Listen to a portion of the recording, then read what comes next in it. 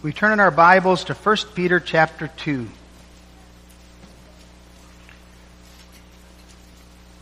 We read the chapter. Our text is the last section from verses 18 through 25. I won't reread that passage, and so we'll pay careful attention especially to verses 18 through the end, which constitute the words of our text. We hear the word of God in 1 Peter chapter 2. Wherefore, laying aside all malice and all guile, and hypocrisies and envies and all evil speakings, as newborn babes desire the sincere milk of the word, that ye may grow thereby. If so be, ye have tasted that the Lord is gracious. To whom coming as unto a living stone, disallowed indeed of men, but chosen of God and precious.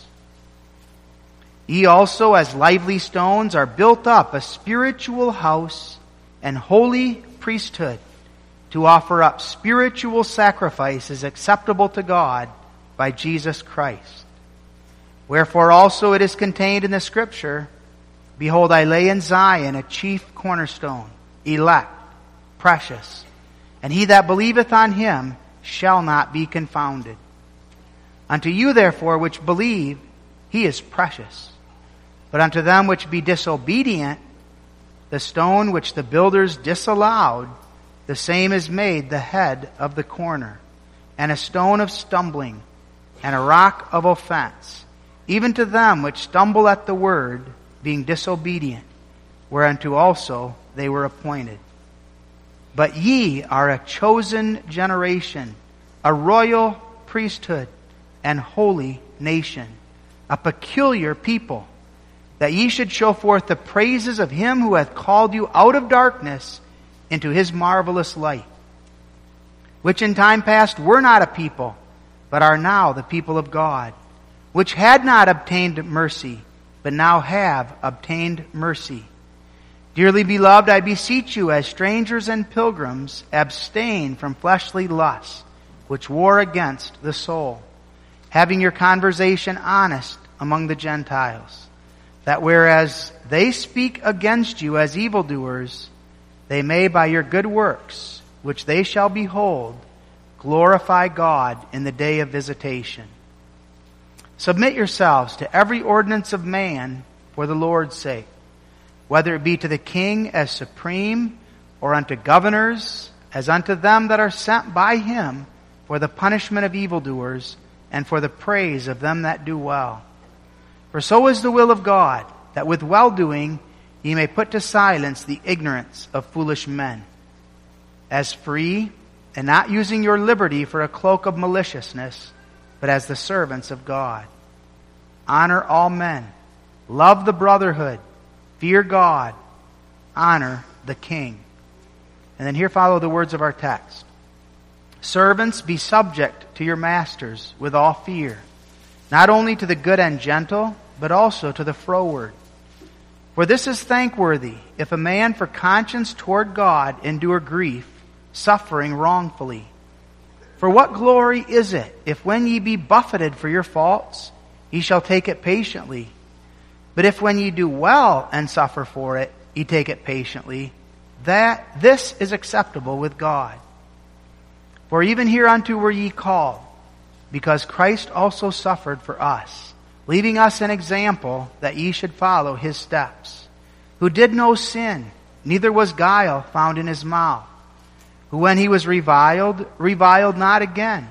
When he suffered, he threatened not, but committed himself to him that judgeth righteously, who his own self bare our sins in his own body on the tree, that we, being dead to sins, should live unto righteousness, by whose stripes ye were healed. For ye were as sheep going astray, but are now returned unto the shepherd and bishop of your souls. We read that far. May God bless his word to our hearts. Beloved in our Lord Jesus Christ, the apostle continues his treatment of talking about our honest walk in the midst of the world. Going back to verse 12, having your conversation honest among the Gentiles. that whereas they speak against you as evildoers, they may by your good works, which they shall behold, glorify God in the day of visitation. He then got at and emphasized the submission to authority, the rulers.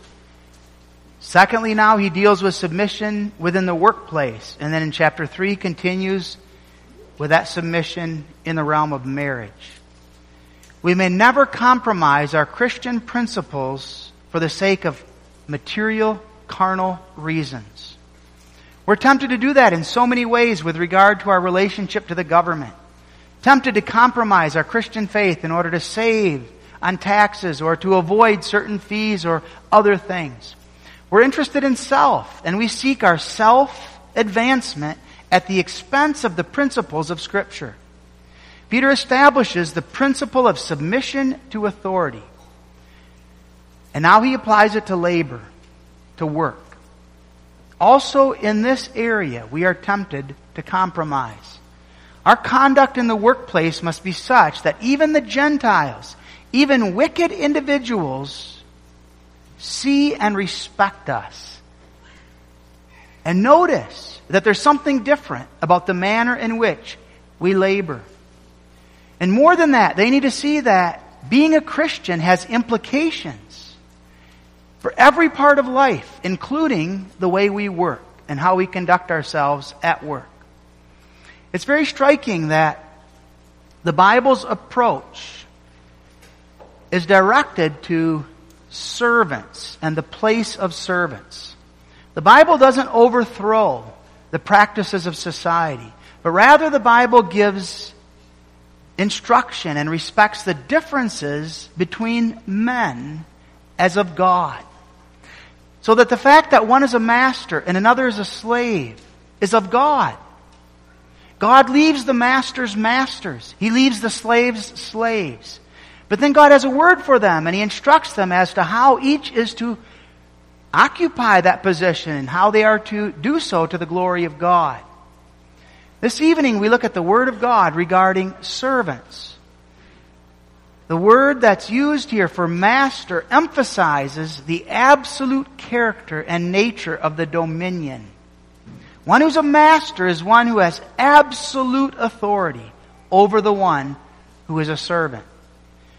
The apostle says there were some masters who were good, who were gentle. Others were froward, that is, evil, cruel, mean, and perverse. But regardless, the Christian lives by faith, submitting to them. And we hear this word under the theme, Christian workers exhorted. Noting first of all the duty. Secondly, the purpose of that instruction. And finally, the blessedness. Servants, be subject to your masters with all fear. Now that word servant originally referred to those who are bound to their master in obedience because they belonged to that master. That master owned them, and they were to do everything then that master required. They were not free. They were bound. Now, although the reference is to such house servants, the principle here is broader and applies to the relationship between employer and employee. Again, the frequency with which the Bible addresses this admonition to servants needs to cause us to pause and underscores the urgency. There is inherent in our natures an unwillingness to submit. We do not desire to submit to others. And our sinful natures are such that we would not submit to those in authority within the workplace. And so again and again, that admonition is directed toward those who are servants, those who are employees. Now, this does not imply that masters have no obligations. We'll address aspects of that. But God also deals with that separately many times in the Bible. As for instance in Colossians 4 verse 1. But here the focus is on the employees and their calling before God. The employee must love, honor, respect, and obey his employer. He must seek the good of the company for which he works. And he must seek the best interests of his employer.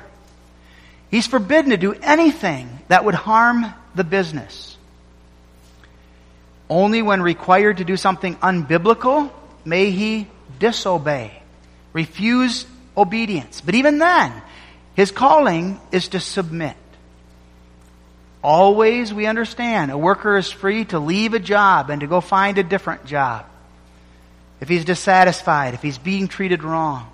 But he may not backbite, slander, engage in all kinds of evil activity. Now the apostle here speaks of fear. In the previous verse, verse 17, fear God. Now, servants, be subject to your masters with all fear. Again, that fear is not terror. The fear is a fear of God, which involves love, reverence, respect, honor. We love, we honor, we respect the employer for God's sake. And the submission then involves that fear of God as Christ is the one ruling us through the employer. And as we show them that fear, that honor, that love, that respect toward the employer, we're also showing it then to God. We're doing it for God's sake. Now the master is one who is a lord and one who rules the servants. Literally, the word for master is a despot.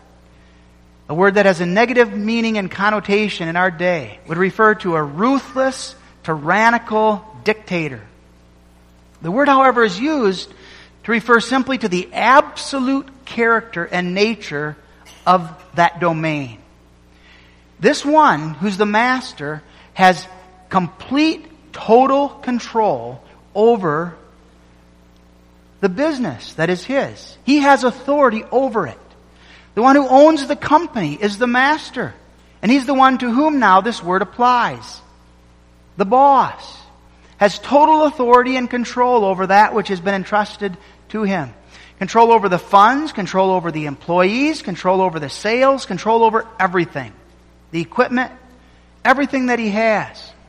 In our day, that would be equated to the master who is placed by God in that position of authority. Now the employer operates as a servant of Jehovah God, placed in authority over the employee.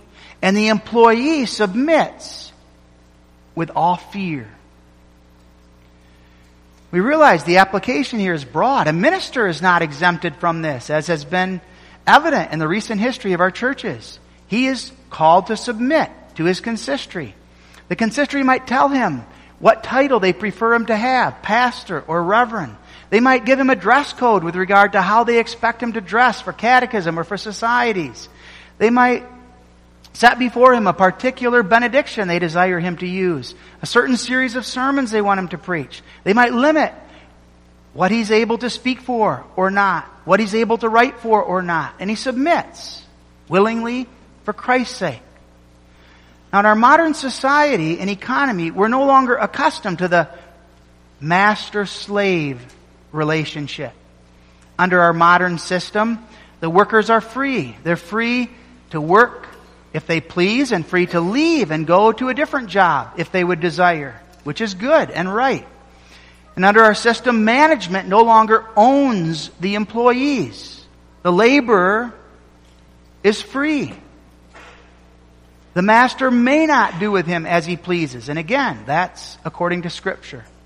But the principle still applies of our text. And that principle that's set forth in our text is this. The employer has complete authority over the employee for the time that that employee works for him. The employer has complete authority over his time, over the conduct, the clothing he wears, the way he speaks, everything. And the employer has the right to dictate all of those matters to the employee. That authority must be respected. The employee must be in subjection to the authority of his employer in all fear. Even though the master doesn't own the worker is expected to be in subjection. And he must submit in all things, even if he cannot in all things obey. And along with that, there may be consequences for disobedience, as the text speaks of suffering. It may be that there are intense consequences, and we anticipate those consequences are going to increase as the end of the world draws closer.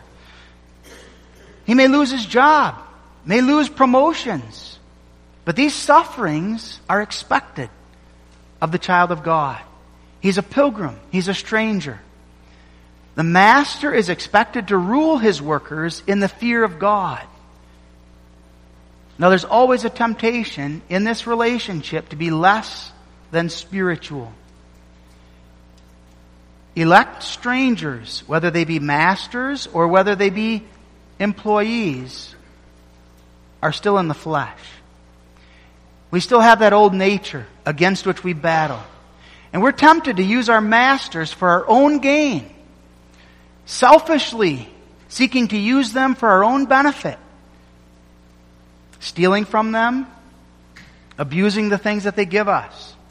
As masters, we're tempted to use our employees for our own gain, refusing to pay them what they're due, working them harder than we should. We're seeking the things that are here below in our sinful natures. Now, there are workers or servants who respond favorably to their good masters, only then to turn on them for material reasons. They're eye pleasers, they're men pleasers, seeking the praise of men. When their employers are cruel, they rebel, and they're inclined then to organize strikes against them. Labor unions stand diametrically opposed to this word of God. The great evil of the strike is that the fundamental spirit of the movement is materialism, it's greed, it's covetousness. And the strike clause of a union views the relationship between the company and the employees as equals rather than as master and servant. The employee at times even asserts himself above the master, so that the employee says to the master, "You can't take my job away, even though I'm not going to work for you. I'm going to cause you all kinds of harm. I'm going to stop production for you. I, together with these workers with whom I work, are going to decide who works with us, not you. And we're going to deny you the right to hire someone in our place." Now, wherein that is the honor that's being spoken of in our text? That's a violation of the fifth commandment. Peter talks about submission in connection with suffering. He doesn't talk about the right of every servant to make as much money as he desires. He doesn't even talk about any right to eat. He emphatically states the necessity of subjection, which may well lead to suffering. Romans 13, 1 and 2 make it emphatic. Let every soul be subject unto the higher powers, for there is no power but of God. The powers that be are ordained of God. Whosoever resisteth the power resisteth the ordinance of God. Now, beloved, this word of God applies to all of us. We are servants of Jehovah God. Servanthood began with the Son of God, Jesus Christ. Jesus Christ is the supreme example of a servant. And the apostle addresses that here in this text. He gave himself completely for the service of his Lord. He came not to do his own will, but the will of the one who sent him. He did not seek his own glory, but the glory and honor of the triune God. He did not come to be ministered unto, but he came to minister to. The devotion, the loyalty, the obedience of Jesus Christ was perfect, uncompromised. The Bible speaks of many examples of servants who pointed to Christ, who served as types of his servanthood. Moses is called repeatedly the servant of Jehovah. David is called the servant of God as he served as king and ruler in Israel. Samuel, Nehemiah, Simeon, many of the apostles are designated again and again as God's servants. Those whom God called to serve him and to submit to him. We're called to give ourselves to the service of the Lord unwaveringly. What comes first is not what I want, my own goals, my own ambitions. It's not my business, my money, but God. And the fact that Jehovah God has called me to live unto him. That's the whole point of the apostle throughout this passage. In chapter 2, verse 10, which in time past were not a people, but are now the people of God, which had not obtained mercy, but now have obtained mercy. You are those whom God has plucked out of darkness into light. And now this is how you are to live as his servants in the midst of this world, called by God to perfect obedience in his service. God gives us work to do, and we faithfully take up that work. And our calling is to serve him. We must do the will of God obediently. Now, we don't imagine that God needs us as his servants, in the sense that somehow he would be hopelessly lost without our assistance. We know that God needs nothing. We don't give God something that he didn't already have when we serve him. In all the service of the Lord that we are engaged, we're merely producing the fruit of his work within us by his Spirit. The very fact that we've been made his servants is a wonder of grace. And within that calling of servanthood, there's a high standard then to which we are called to attain to. The whole obligation is to serve Jehovah, our God and Father, as his servants. Now, many of us own our own businesses. We find ourselves servants of Jehovah who have been appointed by God to be masters with respect to other men. We're called upon God as faithful masters and lords to serve him with fear, not using that authority for self, but using that authority, the abilities that God has given us, to glorify and to praise his name. How we treat our employees is going to differ from employee to employee, from circumstance to circumstance. Those with much experience in supervising people know that it's difficult to set distinct rules that would apply to everyone. Much wisdom is required. Each individual dealt with according to their abilities, according to their needs. Our calling in life is not merely to run a good business to make a lot of money, but it's to serve God in relation to our employees. We are a witness of the power of God's grace in our lives, in how we deal with those whom God places under our supervision. They not only know that we're Christians, but they must see that we are Christians by the way in which we run the business and the way in which we interact with them. But again, this passage is directed primarily towards servants. Peter's exhorting servants or employees. And we look at especially 3 areas that are important in this regard, all that start with a D. First of all, in your deportment. That is, in the manner in which you conduct yourself. Striving in all things to please. The Christian employee who is a servant of the Lord does his work heartily. He's eager to please and to meet the wishes of his employer as much as he's able, pleasing them well in all things. The Christian servant does good work, does careful work, uses his ability and his energy in the employment of his master. And practically this means then that the Christian employee puts in a good day of hard, faithful work. He does his best with the abilities and gifts that God has given him. And his work shines with excellency according to those abilities. His deportment is such that he conducts himself diligently. But secondly, in his disposition, that is his attitude of humility, his attitude of submission, rather than speaking against. The Christian worker does his work willingly, cheerfully, not grudgingly. He may see sins about him. He hears the admonition of the Heidelberg Catechism under the 5th commandment to bear patiently with the weaknesses of those whom God places in authority over us. He may see the evil of worldly men advancing in prosperity and in positions through corruption, through violence. And he may be inclined to follow their path and to pursue that way. He may find it very difficult to work with some individuals because of the manner in which they conduct themselves in a deceitful and sinful way. He may see even his boss rewarding evil and rewarding corruption. He may think that he knows way more than what the boss does, how better this business could be operated. And though he may bring it to the attention of his employer, he does so with humility. He does so with care. Again, not backbiting, not slander, not responding with disrespectful, with provoking language, using his example as the most powerful tool in silencing the accusations of wicked men. His attitude, his disposition, that of humility, that of godly fear and submission.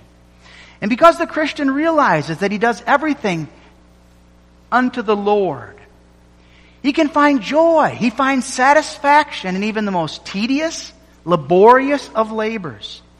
His great joy and satisfaction is found in this. He's doing his work faithfully before the face of God. He's doing his work to the best of his ability in righteousness before God. And his attitude of humility, his attitude of submission, demonstrates that grace of God in his life. Third, in your dependability. Refusing to steal from, to take advantage of, but showing rather trust, dependability.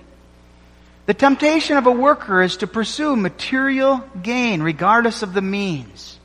And he's tempted to follow corruption sometime in order to be advanced, to make more money. Or he's tempted to be lazy, not a diligent employee. He sees the wealth, perhaps, that God is giving to his employer. And he becomes covetous. He becomes greedy of it. And he begins to justify his stealing things from his employer. Stealing time by not laboring as faithfully and diligently as he ought. Causing projects to be drug out by his laziness. Stealing tools. Stealing product. Wasting the goods that he is entrusted with. He doesn't take care of the machines. He doesn't take care of the vehicles that are entrusted to him. And once he begins to harbor these kind of thoughts of taking things that are not right, it becomes more and more challenging to do good as his conscience becomes increasingly hardened. And he becomes caught up in that covetousness, that greed. The servant of Jehovah must not make materialism his idol. He serves God. And he knows that it's harder for a rich man to enter into the kingdom of heaven than for a camel to go through the eye of a needle. He's aware of the great danger that the love of riches and the love of money will likely lead him away from his Lord. So he seeks to maintain that faithful spirit with regard to his employer. For what purpose? The apostle addresses this. For hereunto were ye called, because Christ also suffered for us, leaving us an example that ye should follow his steps.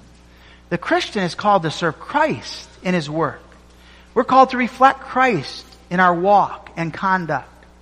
And if we look at those 3 D's again, think of Christ. Christ maintained perfect deportment. His conduct was blameless. And the suffering of Jesus Christ is for our benefit. His servanthood is for our benefit. There was no guile found in his mouth, according to verse 22. Men thoroughly examined his speech. They analyzed his doctrines. They never detected any lies, any falsehood, any deceit. His deportment before wicked men was perfect and upright.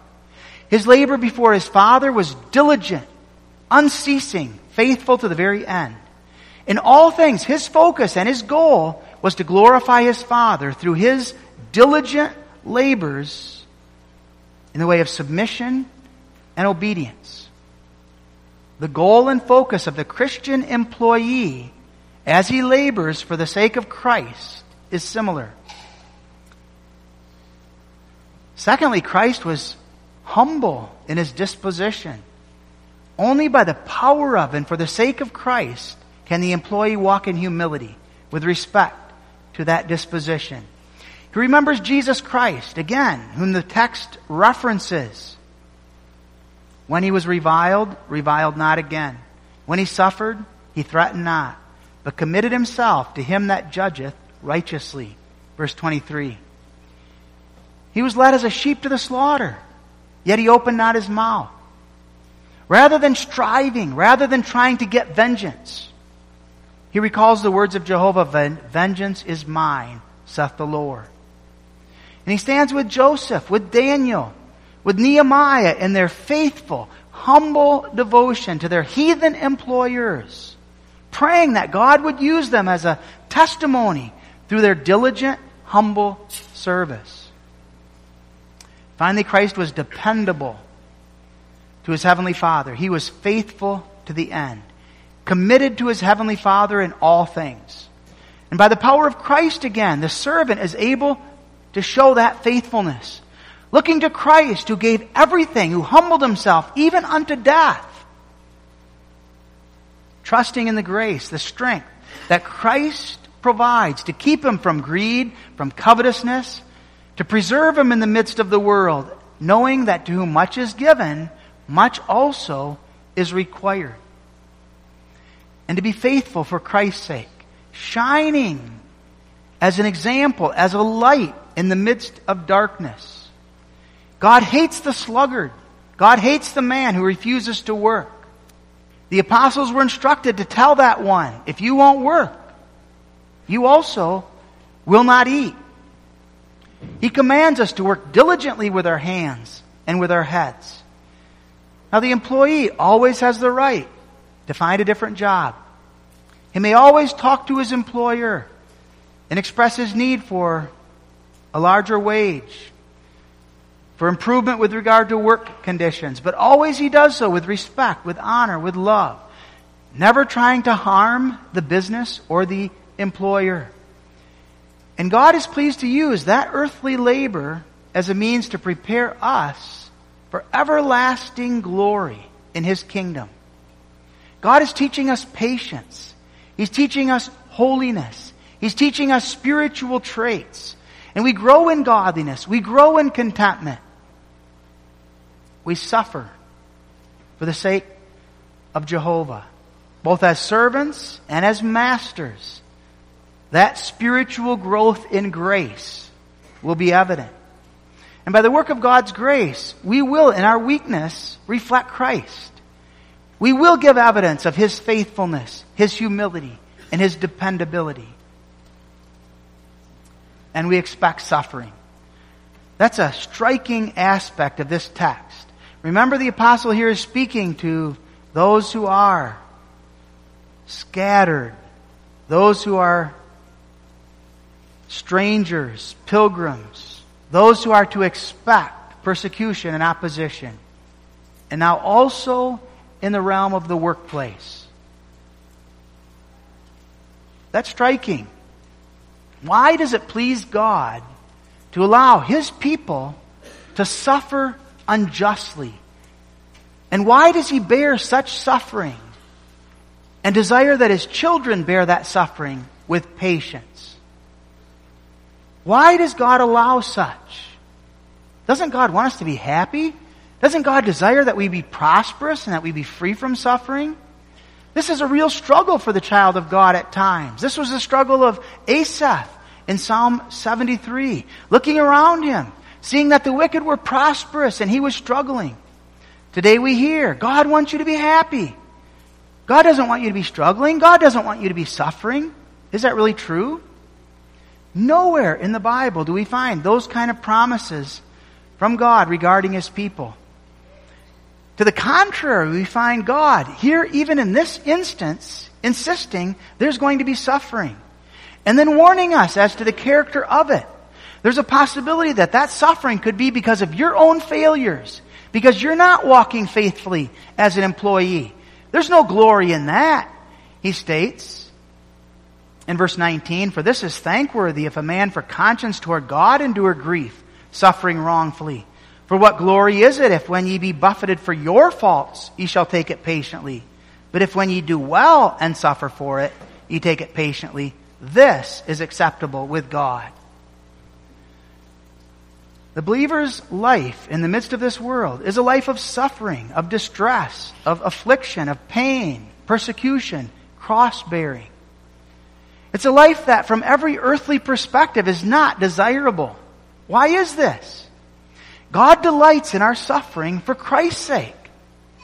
That's the purpose. God is using our suffering for the sake of His glory. The gospel of Christ is contrary to human wisdom. Suffering in this world is inevitable for those who follow after Christ, for those who walk in holiness and godliness. And God's people on earth are called to suffer, also at the hands of unjust employers. Verse 21 makes it God's will.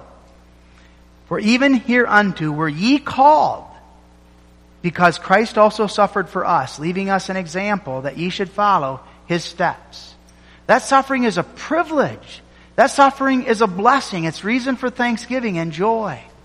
And we think here of Jesus' words in the Beatitudes in Matthew 5. There will be persecution. There will be suffering. And in that, we are to rejoice. Count it a privilege to suffer for Christ's sake. There's another purpose that's set forth here in verse 24. Who His own self bare our sins in His own body on the tree, that we, being dead to sins, should live unto righteousness, by whose stripes ye were healed. This is a very significant verse, and it adds something to the argument here of the apostle. Jesus Christ, as the Son of God, bore our sins Himself. He stood alone as the head of the elect, authorized and entitled by God to bear the sins of His own. He bore your sins, my sins of pride, of self-seeking. He bore our sins of greed and covetousness and lust. He carried our sins of rebellion and lack of submission. He bore those sins of the tongue, those sins, every sin, and He carried them to the cross. Literally, the idea here is that He carried them to the altar, and He laid them on the altar. Now, when the priest would bring the bullock or the lamb to the altar, then they would place their hands on that bullock and on that lamb.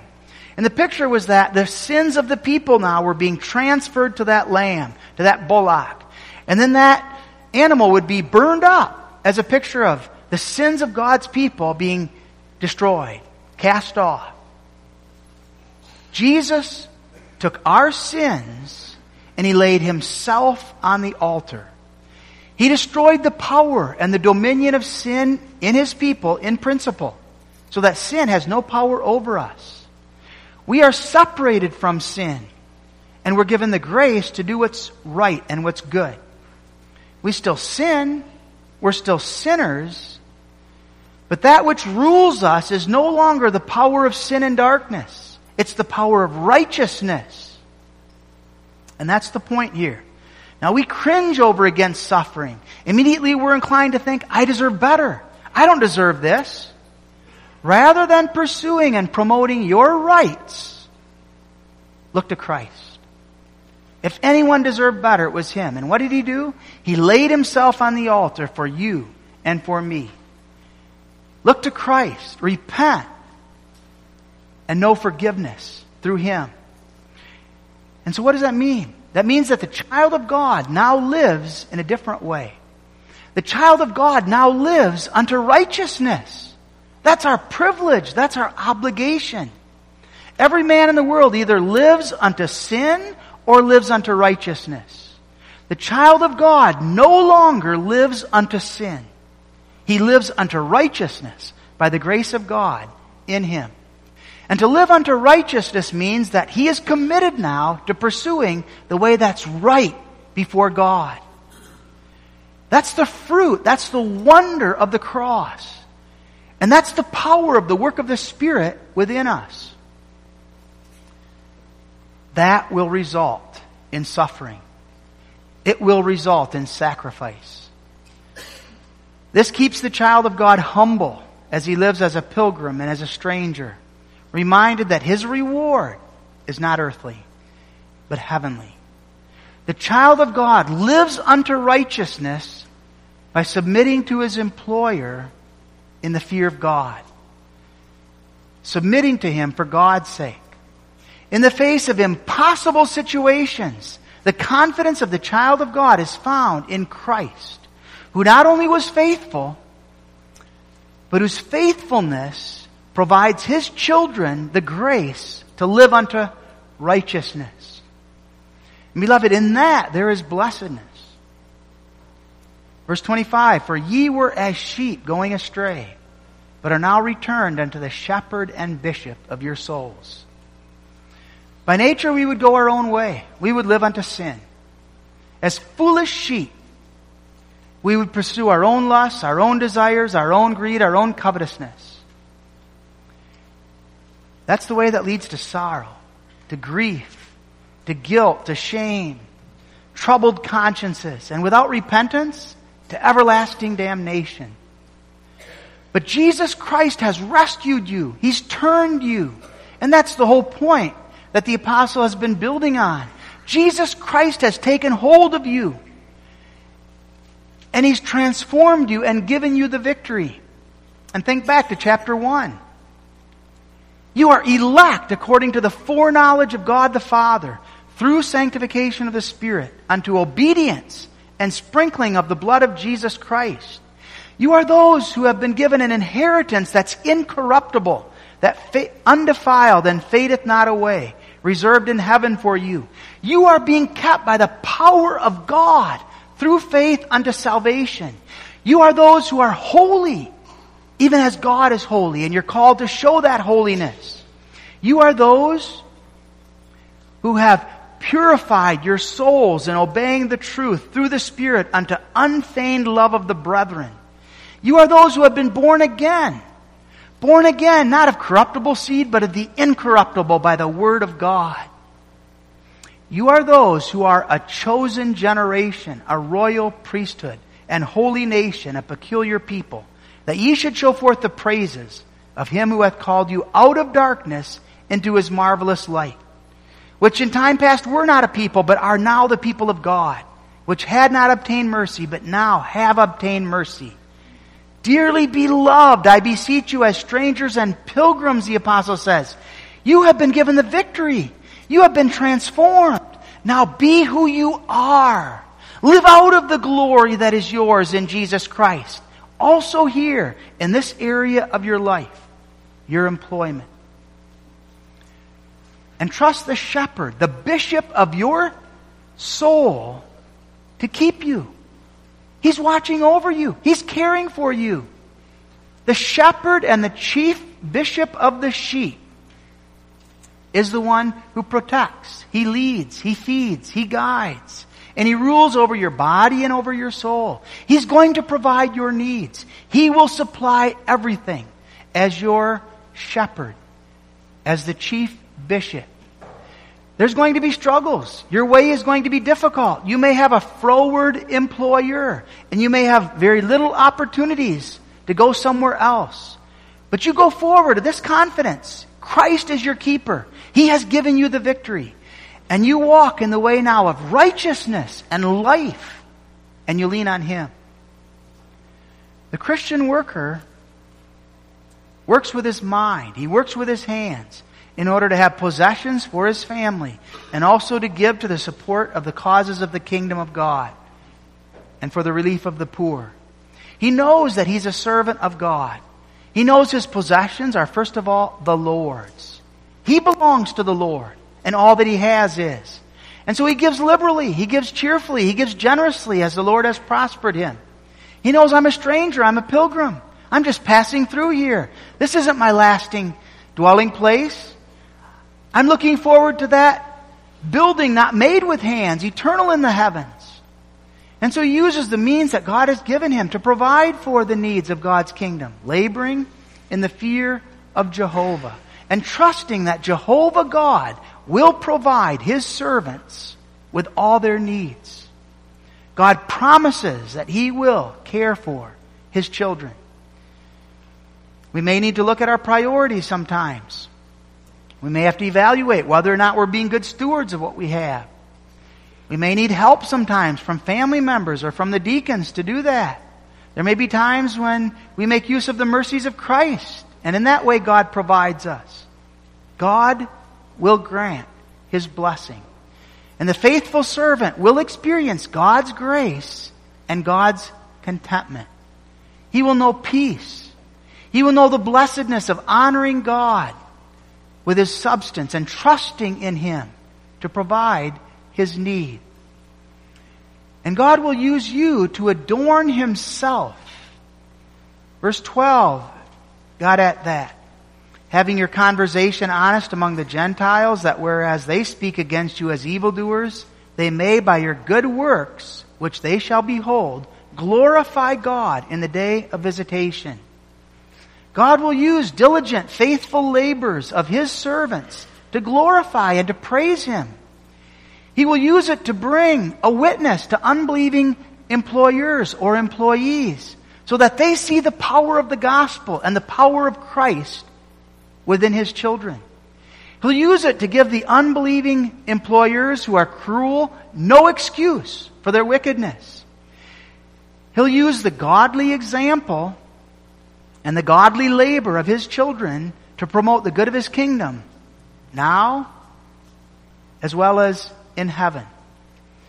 Seeing our works, others may glorify our Father which is in heaven.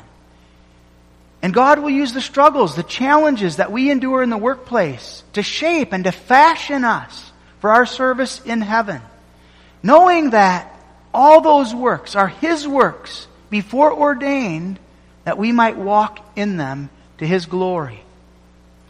History has repeatedly proven that though the world may bring all kinds of accusations against Christians, those accusations fail. They don't stand. Christians remain the most diligent and faithful laborers.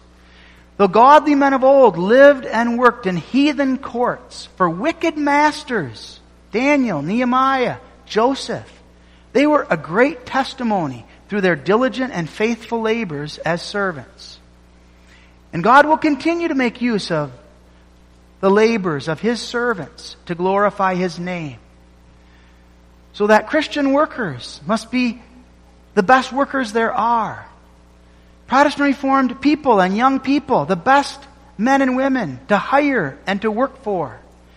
God using this reputation to adorn the doctrine that we confess, that others might see that we are Christ's and that we live unto Him. Many are the dangers, the struggles of our pilgrim sojourn. But in the sheepfold of our shepherd and under His loving care, we are safe. We don't seek vengeance. We leave that to the Lord. He's the shepherd. He's the bishop of our souls. And having earned our salvation, He is the one who does all things in our lives to bring that salvation to its fruition. And we remember, servants are no less important than masters. Our Lord is no respecter of persons. God does not regard the great, the glorious, the wealthy, the mighty higher than the lowly, the struggling, the impoverished. Whether servants or masters, we must give an account before our Lord in heaven. And the godly servant confesses his weakness, looks to God for strength, and seeks to live as that pilgrim and stranger called to show forth the praise of his Lord who is in heaven. Amen. Our Father who art in heaven, strengthen us in the calling to which Thou hast called us. In the midst of the struggles and suffering and challenges, grant us wisdom. And above all, Lord, forgive us. And grant unto us the grace by which we might know that our sins are forgiven through the blood of our Savior. And may we go forward in His strength, believing that He is the one who has called us to labor with fear and trembling, doing that which is good, that we might give all glory and honor unto Thee, the God of our salvation. Strengthen us for the labor to which Thou hast called us, we pray. And grant that we might labor in earnest expectation of the glory of that heavenly reward, a reward of grace. Amen. We turn to Psalter number 98, the rewards of the righteous.